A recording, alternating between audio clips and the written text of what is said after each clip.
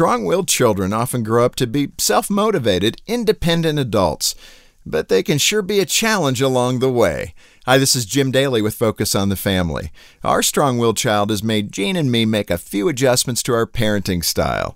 The biggest lesson has been learning how to guide our son toward proper behavior without allowing ourselves to get drawn into a power struggle with him.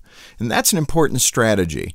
Every child wants his own way, but strong-willed kids will do battle to get it. They'll escalate almost anything into conflict, and that's why the because I said so method of parenting rarely works with a son or daughter who likes to challenge the rules. It's like dropping a lit match into gasoline.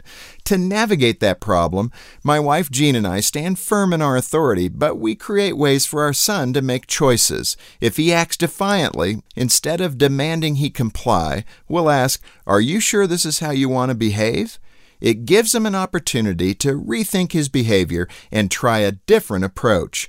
Remember, strong-willed children often resist authority until they feel they've been empowered to make their own choice. So avoid a power struggle, which never works, and give them different paths to the same goal.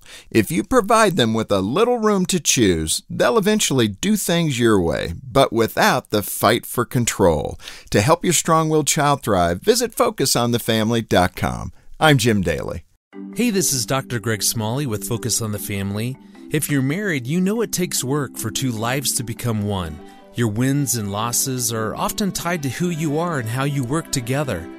The Focus on the Family Marriage Assessment provides a combined report that considers your individual strengths, areas of growth, and how unique people like you can better come together.